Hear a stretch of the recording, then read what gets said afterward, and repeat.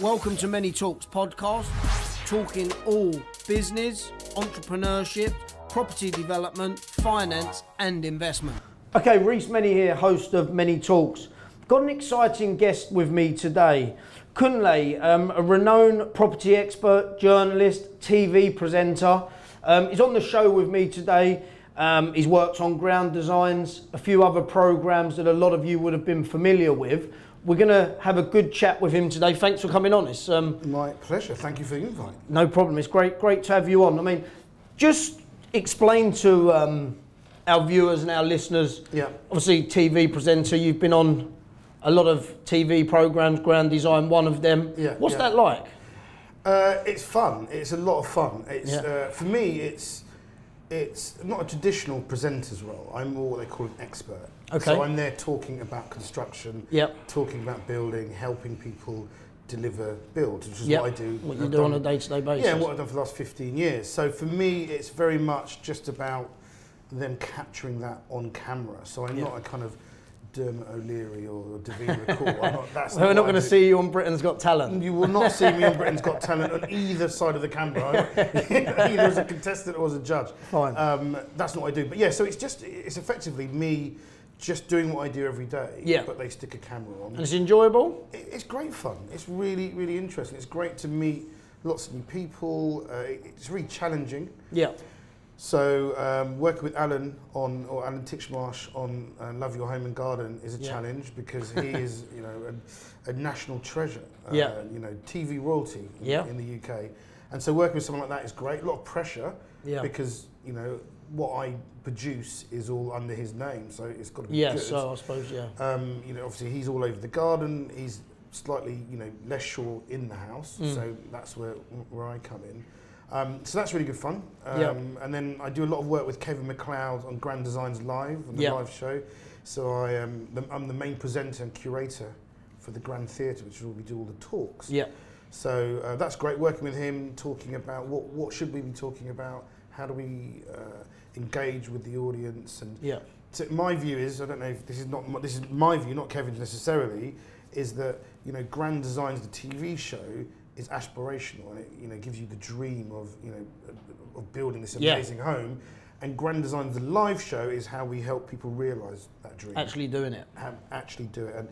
And very much this year, since I've been involved in curating the show, or that part of the show anyway, this year has been all about, we started this thing called the roadmap, the Grand Design's roadmap to self-build. And it was all about how can we lift the veil on self-build and show people how to do it. And we break it down into a process, much like buying a house. A bit more complicated, obviously, and a longer, there's a bit more risk. But it was kind of like, my theory when I pitched it to the guys at Grand Designs, I kind of said to them, look, if you're in a pub and, someone said, I want to buy a house, and pretty much everybody they're with would say, oh, well, I'll tell you, I know what to do. You do this, this, this, this. If you say to them, I want to build a house, they look at you and say... I don't know where to start. Let's get a builder. Yeah, exactly, I don't know where to start. How do you find land? How do you finance it? How do you... All of these things. And so it was kind of like breaking it down to these bite-sized chunks and then explaining those chunks to people. And it's been really great. And so we're doing exactly the same thing. And that's been running this year?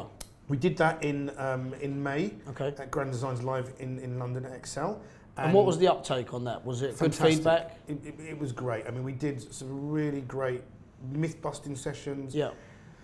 A lot of the questions people had was, the two biggest questions always seem to be, you can't find land, I can't find land, and I can't finance it. Those are the two biggest questions. And they've got the ideas, but it's just where to start. Exactly. You just need to sort of get them on the right track. So the uptake on the show's been phenomenal, you say? Yeah, at the live show it's fantastic. When we did the myth-busting sessions, we had lots of engagement, lots of people on the actual shows, people coming up afterwards, questions. The shows all ran on longer than they should have done. Because what's the biggest question that the people come up with? I think there's two probably biggest questions is, how can I find a plot of land? Okay. And how do I finance it? Can I get a mortgage? Or so they normally ask you. And the financing of self-build is a really interesting space at the moment, I think, with the advent of crowdfunding, which is fantastic. We work with the company, and they told me a story last week, or in the last 6 weeks or something, they raised £750,000 in like 40 seconds or something. Yeah, can be done on their crowdfunding on their platform. Yeah. Which was fantastic. And trying to explain to people that actually these crowdfunding platforms, some of them will fund not equity but the debt. So it's just like a loan basically. Correct. Yeah. So it's no different. And it's they'll give you 70% and you only pay the interest on what you draw down, and it's an eye opener for people that don't understand that well. They've never been in that before. I suppose that's a good uptake for people. No, it's fantastic because it's one of those things that most people understand or know or heard of crowdfunding. Yeah. So as soon as you say that to them, they're like, "Oh, I get that," and and they understand it and they want to have a look. Yeah, exactly, and it's. So that's really interesting, but there's lots of more traditional ways to fund builds. It's just about pointing people in the right direction. Yeah. Crowdfunding is not right for everybody, obviously. No, there's some good and bad parts of crowdfunding. Yeah. But each their own. Everybody's looking for a different thing. So how do you help people find plots of land? Is that what you do, or? Well, no, we just show them, and it's really straightforward. So we are going from at the beginning stages of what we do at Grand Designs Live. We can't solve all the problems for them. No, of course. The idea is that we give them this roadmap, and so we show them where to go. So you put them on the path. We put them on the path. When people come to Grand Designs Live, they think there's no plots available, and I say to them, "But you can look for just plots even on Rightmove." And they say, "Really?" Right, yeah. I said, "No, you can. Just type have a it look. in. Yeah, just type it in." And they're like, "Oh," and then there's lots of specialist services. Then there's specialist brokers. Yeah. And then we explain to them the difference between buying plots with planning and without, the risk, but then the benefits if you can get planning. And also, I work with a really interesting guy, actually, a property developer called Evan Main-Donald, who runs a company called Melt Homes. And what he specialises in is in buying the plots with planning permission, but plots that have stayed around for a long time. Yeah, because no one's ever done anything with, but they've got the permission. But they've got the permission, and what he does, he maximises that. So he turns a GDV, and he'll look at it and he'll say, well, if it's $1 million, let's see if we can make it 2. Yeah. And that's by adding value and jiggling exactly things by jigging things around, and that's a really, really interesting part of the market for me at the moment. Okay, so just going back, obviously, Grand Designs, and you become a TV presenter, but talk us through the early stage of your life, like when you was at school, when you was younger. What was it like growing up? Did you have a vision of being on TV? Did you have a vision of being in construction? No. I was at school. I think all I wanted to do was play rugby and chase girls. I think. You speak to my dad, he was very disappointed in my attitude to school. Funny enough, actually, I went back there about a month ago to judge a design competition. Okay. It was incredible, and I joked that I probably wouldn't get into the school now. Nobody sort of said anything different. So I suspect that is true. I probably wouldn't get no into one went, no, you're wrong there. No, you're wrong. Of course you get into it. They just all just maybe.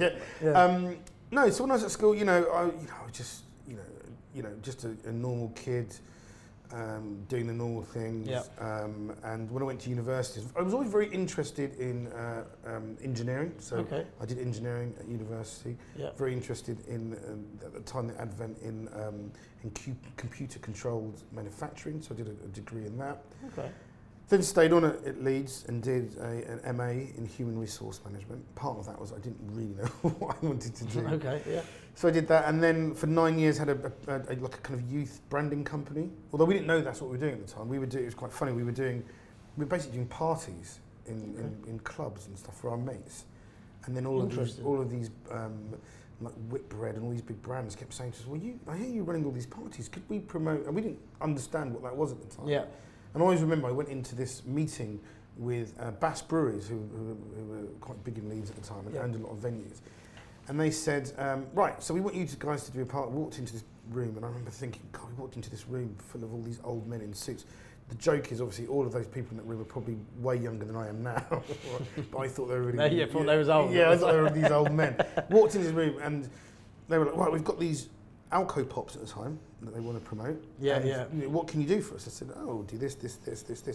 And we walked out, and we were just like, what just happened? I don't understand why they're asking us these questions, because when you're young, you don't get the idea of that you might know something. You just assume you Yeah. know something. You assume everybody else knows it, and it was just really strange for us. So we did that for a bit, and then I came to London. So that was on your journey to becoming an entrepreneur, really? Exactly, yes. Without That's probably even the knowing first. Yeah, I think since I left university, I had a PAYE job for maybe 3 years or something, and that was split up over 2 or 3 different jobs. And so we did that, and we set this company up, and then I decided I wanted to come back to London. I came back and I worked for a tech startup, which was in the days before Google. So we were introducing businesses to customers. So it was a kind of, at the time actually, it was quite revolutionary. It was one of the first people to do that. So what we did was just a huge database of businesses, from accountants to builders to everybody else. Okay. And then we had a database of effectively end users, and we would sort of hook them up. Try and put them together. Yeah, it was called eHook. I think the problem, looking back on it, it was the issue with that was it was probably too broad. So the ones that have survived are the ones that are quite narrow. So there's focused on one thing. Yeah. So focused on painters or builders. Or, gotcha. Yeah. So those are still around and doing great business. Yeah. And then obviously, then the advent of Google kind of changed all of that anyway. Changed everything. Exactly. So I did that, and then from there went on and set up a property development. I bought a few houses in Leeds when I was a student, and renovated them and sold them. Was that your first entry into property? My first entry into property was when I was a student. I bought a kind of a 5-bedroom house, I think, for £60,000 in this student area of Leeds. Kind of went to IKEA, just opened in Leeds, did it up myself over the summer, bought this new furniture in, and then rented it out, and I lived on the top floor and rented the other. You rent the rooms out, so like a HMO. Yeah, exactly. Really, yeah, exactly. Yeah, I didn't know what I was doing. Exactly. That's what you were getting involved. Exactly what it was. Yeah. And rented it out, and then and kind of went on from there. But it was always something we were doing on the side. And then we moved back to London with some friends, set up a little. I guess. Did you keep that in Leeds once you graduated? I kept it for 3 or 4 years and then sold it. Made profit? Yeah. So I think I bought it for like 60,000 and sold it for 90. So once you'd made some money in property, was that what inspired you to move into property then, or not really? Yeah, it was. And then at that point we set up this kind of little property development company with me and 4 guys from school, and we said, let's buy some properties and do them up. And it was very much on that same kind of looking at student areas. So we went to Leicester. Okay. Wasn't as good as Leeds actually. Leeds was phenomenal. It's a big city, isn't it? Yeah, absolutely phenomenal. It was incredible. Demand is just, every effectively year you get this new influx of effectively customers. Yeah. And there's not a big city, not enough property. It's just incredible. And so we did that, and we set up a property development company. And then what was happening was we only had a finite amount of money. So we would buy a property, do it up, and then we had to wait to sell it. Wait to sell it before you could move on to the next one. And then we kept losing our guys, our teams. And I was like, God, every time we do this, go through this cycle, we have to effectively procure it again. Get new contractors. Get new contractors in. I said, I don't really like that. I said, well, maybe there was a way of keeping that going. And it was, we were running it from a little flat that I'd bought in Maida Hill, and from the kitchen. Okay. And every now and again the phone would ring and someone would say, could you do a bathroom? I said, no, we don't do that, because we had this little entry in Yellow Pages. Yeah. I said, well, look, what if we exploit that, and then if we get some jobs in, and then we can keep our teams, and effectively that's what happened. We did that, and it took off, and then very quickly, we were getting more work that way. So you turned your business into a bigger business by just thinking about keeping your team busy. Yeah, and I always say, people always say, most of the best things that I've done haven't necessarily been me sitting there with this master plan and saying, I'm going to go from A to B. It's kind of like you just do the best you can, and then an opportunity presents itself. You think, oh, actually, let's exploit that. And fantastic. There's pretty much all the best things I've done happen that way. Yeah. And so we did that, and we kept going. And then all of a sudden I realised it was just me, and I was kind of seeing 4 clients a day, and then writing bids, and then trying to organise the teams. And a friend of mine said, well, look, you should get onto a framework. You should work for local government or one of the big contractors, because you'll do one deal and you'll be working all year. And I was like, that sounds great. It makes my life easier. That was great. And so we did a little marketing campaign, and then I contacted a load of like what you call, like, I guess, the tier one contractors. So like Balfour Beatty's, Gears, Connaught at the time, they've gone now, Carillion, they've gone now, and kept doing that. And we got our first contract. Someone brought us in. We did 1 bathroom, 2 a month, and then we did 5 a month, and 2 a week, 3 a week, and then at our height, the company grew. And we were doing, I think, just for 1 contract, we were doing 20 kitchens and bathrooms a week. So we're opening 20 a week, working for Camden Council, and it was part of the Decent Homes. And did you have all of the contract? Was it contracted out, your workers, or did you have them all? No, all contracted out. But all these guys worked for us. I mean, we were doing that for 10 years. And so just kept them. Yeah. Stayed with us now. I mean, that's just the structure of most construction businesses. Of course, yeah. But you keep them working for obvious reasons because. What did you learn from that business? What did I learn in the growth, the rapid growth that you experienced, and what failures did you experience that taught you not to do that again in the future? Okay, so what did I learn? It was be careful what you wish for. That you always think it's very easy when you're starting a business that you think the biggest problem is sales, but if you've got a good business, that's not the biggest problem. Your biggest problem is delivery. Yeah. Right? Because actually it's going to be quite easy for you to get sales, but if you can't deliver, it will destroy your business. All of a sudden, delivery became the issue because we grew exponentially, from kind of 750 to 3 million to 8, and we just kept growing like this exponential growth. And and delivery was a problem. Always focusing, on delivery. There's a lot of people out there that forget about that. A lot of entrepreneurs and a lot of people that are starting their business, they think sell, which, as you said, is great. But if you can't deliver on what you're selling, you're going to keep needing to fill that pipeline of selling a lot more because you're just churning clients, aren't you? Yeah. And then what happens is it causes problems. So what happened to us is we grew in this way. Now, I had this feeling that I should employ people, and I'd always worked with people and trained them. So, the head of our electrical division started off as a kitchen fitter, and we trained him as an electrician. So you'd done it your way. We did that. We always did it like that. But I think I didn't take enough advice. I didn't ask for enough help from other people. I felt that asking for help was a sign of weakness, and actually it's the opposite of that. Yeah. So you didn't have a mentor, really? Didn't have a mentor, and I needed somebody, and it would have really changed. What do you think that would have done for your career if you had if you had a mentor, somebody like yourself now? Yeah. Then it would have made a huge difference because I needed somebody. They would have said to me, "Look, you're growing too quick. Just slow down." Yeah. Yeah. They would have explained to me there's at certain points at your growth cycle that you have to go outside of your existing company and buy in some talent, and that's what we should have done. And we didn't do that. We always felt, because I'd always done that, so we always felt that we can do it ourselves and we can learn. And I'll read a book, or we'll go on a course, and it's like, no, there are certain things where you just need the skills, and you need the talent, and you need to go and buy that in.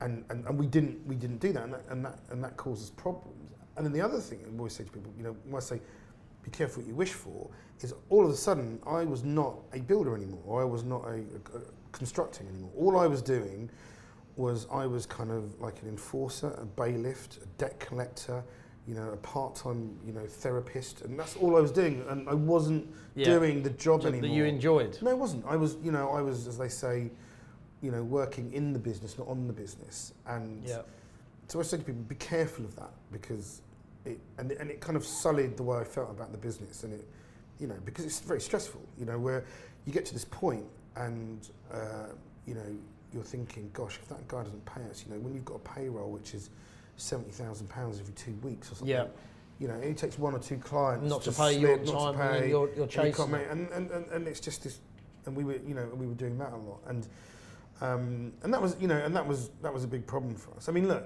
I learned a hell of a lot from that, and I'm fine with what we did and what happened. But it would have been. My advice to people now is, look at other people's, look to other people, get them in, get talent in, and don't chase the growth. Yeah. Get to a point, consolidate, make sure you're happy with what you're doing. Then move on. And your advice there, you know, the same as mine, is find a mentor and work with a mentor. But it is tough for people that are looking for a mentor because there's so many books, there's so many courses, there's so much information out there. How do you know that you're getting on the right track? I mean, you're right, that is difficult. My gut reaction is stay away from self-help books necessarily, unless you know that they're not all bad. But just, you know, with self-publishing and all this, there's just so much out there. So it's the same thing, you know, and even looking on websites or videos, you know, take advice, recommendations, people, look at your personal network. And that's really interesting because our personal networks are so big now. Yeah. We're using things like LinkedIn or Facebook or Twitter. You know, ask other people that you trust. And people that have done it. Yeah, that people have done it. People that have got some kind of CV and history of producing. Yeah, exactly. And it's incredible how people will want to help you. And actually, so I learned from that. And when I segmented from that business into another business, I had learnt my lesson and I asked for help. So one of the founding directors at Argent, I met him at a golf day and I said, you know, will you help me? And he was happy. And he came in and we had coffee and he helped me. The UK CEO of Arcadis, and these are huge companies, and they help me. Yeah. But people will want to help you. And, you know, again, I would say, you know, go to a company that you admire, that you respect, either in your industry or maybe in another one. And drop a line to the CEO and see what they say. You know, you never know. And what they may do is they may bounce you down a couple of levels, but that's still fine. You know, you're still getting the advice that you need from the people. I think that's much better than paying, you know, £2,000 for a weekend in some hotel in Somerset with somebody you know where you might not know exactly the benefit or the kind of the value of the information that you're getting. It's a good point there. Be careful for what courses you are going. There are some good courses out there. Of course there are, yeah. But you're right. You want to make sure that the people that you're taking advice from have actually done the job themselves previously, instead of just selling you some kind of course. That's exactly what you want. You want somebody who's done it, who's been there, done it, who's been there, done it, got the T-shirt, as they say. So from that business, the development business, is that still running? Did you sell out of that? No, so that we just segmented and we became more of a consultancy. Illustrious Homes. So effectively now, using all of the the lessons that I learned, some the hard way, some the easy way.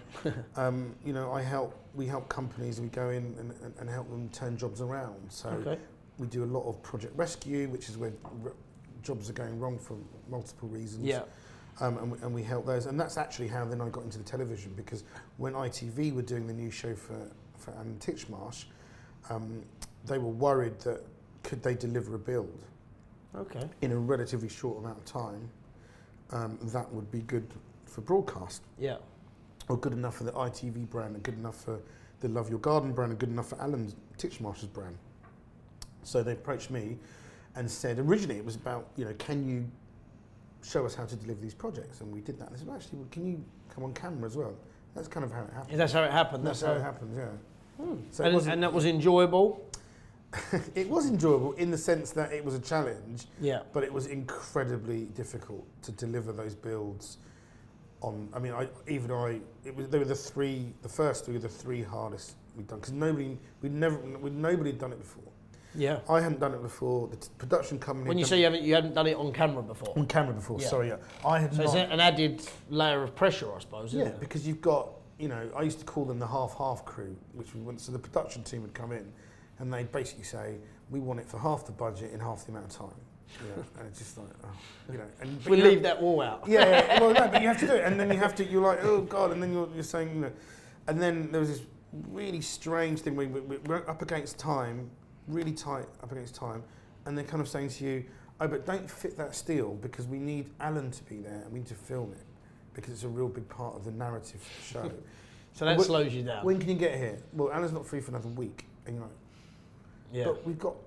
You want this done. You want this done, you know. So there's all these things, but look, we did it in the end, and I was running actually, and because they effectively procured my services directly to manage the builds. but they didn't have a huge budget. So I did it, ordinarily I'd have a team around me. So Yeah. ordinarily it would be me, a project man, I'd be project director, there'd be project manager, site manager, contracts manager, QS. I did all of those roles. Done it all yourself? For a job in Eltham, South London, in Chester, in Banbury and in Chester. And they were all running simultaneously, and I had to finish them all. It was just, so there was that 3 months was a very busy time. Very challenging 3 months. But I'm glad I did it, because I learned a lot. And they all finished on time? All successful? All finished on time, on budget, under budget actually, if you look at them commercially, mainly because it was on TV, so we were allowed to, a lot of people helped us out and got us on the budget. So all done on time, on budget, and ready for cameras. And you can go on my YouTube channel, you can see the results. And they were fantastic. I'm incredibly proud of them actually. Yeah.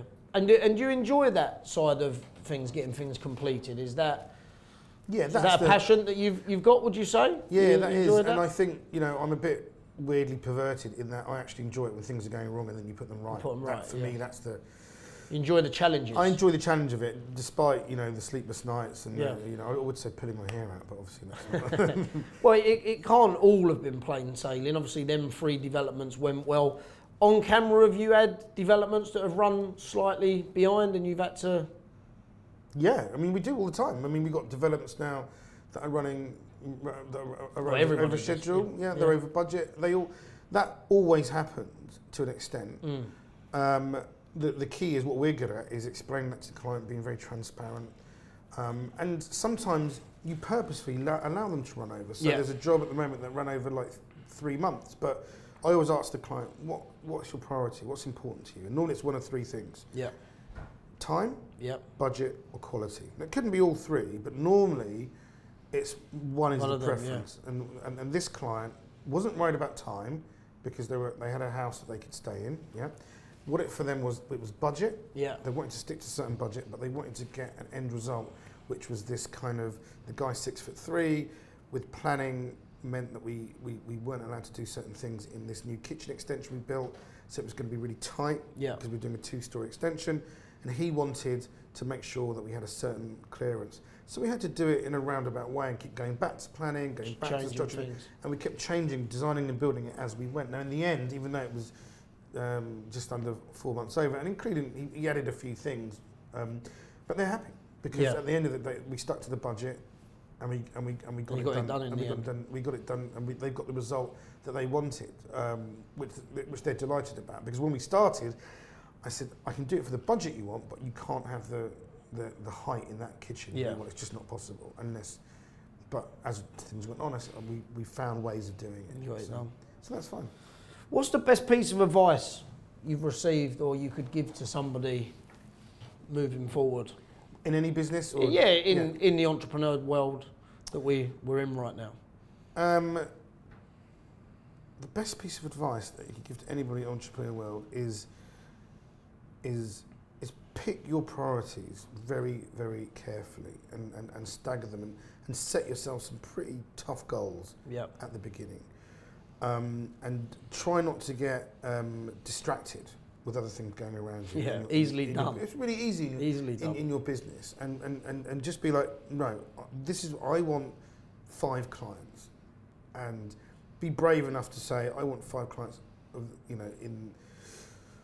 of this level, wherever that may be. Yeah, and stick to that, and don't waver from that, and do everything you can to get to that point. And have you run your business and your life like that? Not all the time. No, we do now. Yeah. We do now. We've just set up a new contracting business, and we're very much like I said. No, we only want jobs of this level. We're saying no to a lot of things now. Yeah. Obviously, you've set your plan and your criteria, and you know what you want. Exactly, and everything is set up for that. So our supply team, our supply chain, is set up to deliver projects of a certain level. And I always say, look, we don't, so the classic thing is, we always say, we're very straight with people. I just say, look, you will get a cheaper building quote than what we're going to give you. And I'll tell you that now, right? But if you want us, this is what it's going to cost you. That's what it costs, yeah. But we will deliver the job for you. Yeah, and that's a guarantee, and that's what and always I give it I have this little talk which I always refer to the jokingly the Mercedes Astra talk. Yeah, and they say it's the difference between Mercedes Benz and Astra. Yeah, It's up to you. Nothing wrong with Astras. If that's what you want, go and buy one. But if you want a Mercedes, that's what we are. Yeah. But you're getting a Mercedes. You're getting a Mercedes. Getting what we said. Yeah. And to be brave enough to do that. Yeah. And look, there were always commercial pressures. As much as I always say that to people, you were always in the end going to be, chasing turnover a little bit because we're a commercial business. Yeah. But if you set your stall out in that way, I think it makes it much easier for you. What's the biggest development that you've done as a team? The biggest one we're working on at the moment with a client is one which is a 60 million GDV project in Kennington. It's early days, I can't say too much about it. Okay. But it's really interesting because we're looking into... Is that one going to be on TV or? No, that is... Well, we don't know actually. It might be something with, people say on TV, but look, and there's lots of... With YouTube... different. Channels, it's going to be featured somewhere. We will always... I feature a lot of my builds now on my YouTube channel. And if people want to engage with that, the best place to find that is either go to kinleybarker.com, and then you can find the Kinley Barker TV link there, and then you can follow it. And I just go through my jobs and I see what's interesting about it, and if I've got something to say. Yeah. And it goes from small things to I was talking about a subterranean wine cellar the other week that we're doing for a client, which was incredible.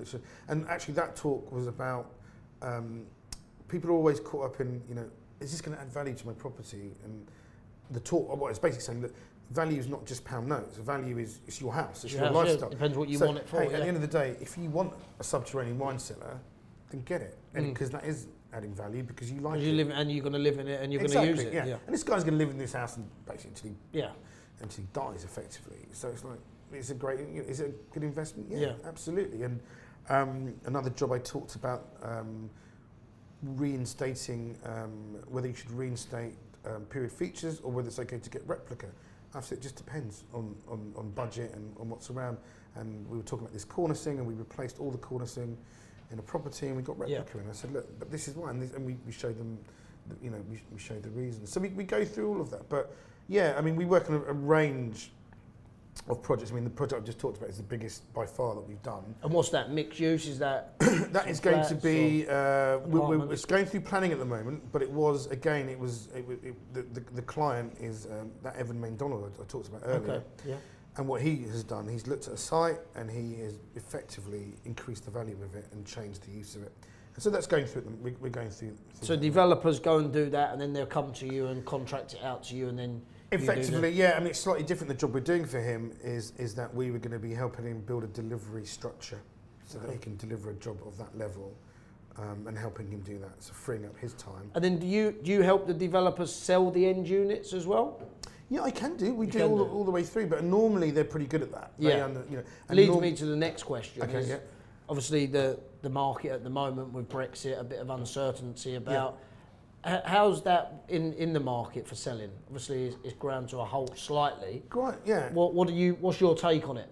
My take on it is that if you just strip away all the nonsense and go back to bare bones, we don't have enough homes in this country. Correct. Right. And we have growing demand, so we all know where it's going. Yeah. And I think, if you go back 20 years, there's a lot of not problems, but there was this. What I used to call the property ladder generation, where the market was just going up and up and up, and everybody thought they could buy a house, flip, put a new kitchen, put a new bathroom in, flip it, and make 30% or something. And they were, but it was fake, because it was just because the market was going a certain way. We need to go back. Traditionally, property investment was always seen as a long-term investment. Not a quick win. Not a quick win. And if you go back to that, then the obvious answer is forget all these blips in the market, Brexit and stuff. Just do. We need new homes, and demand's there, isn't it? New homes. And actually, if you think about that, then there's a real opportunity at the moment. So we've got clients I work with who aren't dealing in sterling, and for them, they're like, this is great. Yeah, it's a great opportunity. Great Britain's on sale at the moment to them, not only just because of the slight dip in the housing price, but obviously the 30 or 20%, whatever it is, reduction in the sterling rate. So they're like, buy. Because they know it's going to go back up. Yeah. Sterling will right itself eventually. Yeah, probably not up to what it was before, but so at the moment there are opportunities there for people, but you have to have a long-term view on it, I think. Yeah, no, I agree. So, Colin, what's next for you as a person, as an entrepreneur? The next thing, I'm working on something at the moment for Channel 4, which is really exciting actually, Okay. a new show. I can't say much about it, but I think the next week there may be, hopefully, fingers crossed, there'll be a positive announcement. Okay. So that's... And where will people find that announcement? Just on your That'll website be on my again? website or social media. I'll be announcing. We'll look out for that. That'd be Yeah, good. I'll be probably just walking down the street shouting about it. Actually, 'cause I'm very excited about it. Yeah. You know, so Can't give us any inside information at all for anybody? It is a new primetime show for Channel 4, potentially, surrounding property. I think that's probably all I'm allowed to say. Yeah. But, Okay. but All it's- excited to see that on No, telly? no, it's great. I mean, for me, it's just like a dream come true. So we've been working on that for a while now. What else for me? I'm working. I do lots of different things. So I'm doing something at the moment with sales training for architects. Okay. I have this thing that creative industries don't understand the value of their service, or don't know how to kind of equate that or how to communicate that to clients. Yeah, to sell that. To sell yeah. it in properly. Yeah. So I'm working with a really good sales trainer, a guy called Tony Morris, who I met at an event in Bangkok, and he was on. We were talking, and he talked before me, and he came off, and I just looked at him and said, "Oh, you git." You've made it really difficult. That's really good. Yeah, I'm after you. Yeah, I'm after you. I like it when people are bad, and I go, "Oh, this is good." And he was really good, and then we had a chat afterwards. And I was like, I really, and it was just, I mean, I've been on sales training before, and I consider myself a good salesman, but his talk was fantastic, and I was like, look, there's got to be something we can do. And as soon as I saw this opportunity, so we're working on something together to put something together for that. We've got lots of developments and projects, coming through. Yep. There's the TV stuff. I'm still doing a lot of writing, so I write for Architects Journal, Grand Designs magazine. I did something for Metro and the Times recently. So there's always lots of things bubbling over, which is good. All right, well, look, we look out for the new show coming, hopefully. Fingers crossed. Hopefully that all goes well for yourself. Pleasure having you on. Thank you. I think we've covered a lot today. Is there anything that we haven't covered that you'd like to talk about before we finish up? Is there anything? Is there anything? No, there isn't. I think we've covered most things. Thancefully, you've not asked me anything about Brexit. Well, we've mentioned and the new Prime yeah. Minister. Funny enough, I had to write. Someone asked me. I wrote a piece yesterday, or a little contribution to a piece yesterday lunchtime after they announced Boris about what we should be doing for what he should be doing for architects, and that was out yesterday. And basically just said, look, what he needs to do is support young architects. And at the moment, what happens is that young architectural firms are locked out of big contracts because they have to pass turnover tests and PI insurance tests, which effectively exclude, I would say, a lot of architects firms. I say what he needs to do is either relax those turnover tests or PI tests for them, or break big contracts up. So if they've got a big contract, let's say they're building a big Brent Cross South, for example. Yeah. Although that's a private development, but imagine something on that scale. Then all you do is rather than trying to let the whole thing, you just break it up and into much smaller chunks and say, okay, well, we want all smaller architects in there, or you make it a stipulation of the contract that a big firm like someone like Grimshaw's or something who did London Bridge have to engage with. 20% of the work has to be engaged with local or smaller firms. Yeah. And what that does then is that gives the smaller firms, because they're stuck in this kind of vicious cycle. They can't get big jobs. So they go to a big client and say, a local authority, I'd love to work on this big contract. They're probably good enough to do the job, but they just don't meet the criteria. Yeah, and they say to them, well, you can't get this big job because you've not done any big jobs. And then they say, well, how can I get any big jobs if you won't get anywhere? Right, exactly. So it's a way of breaking that.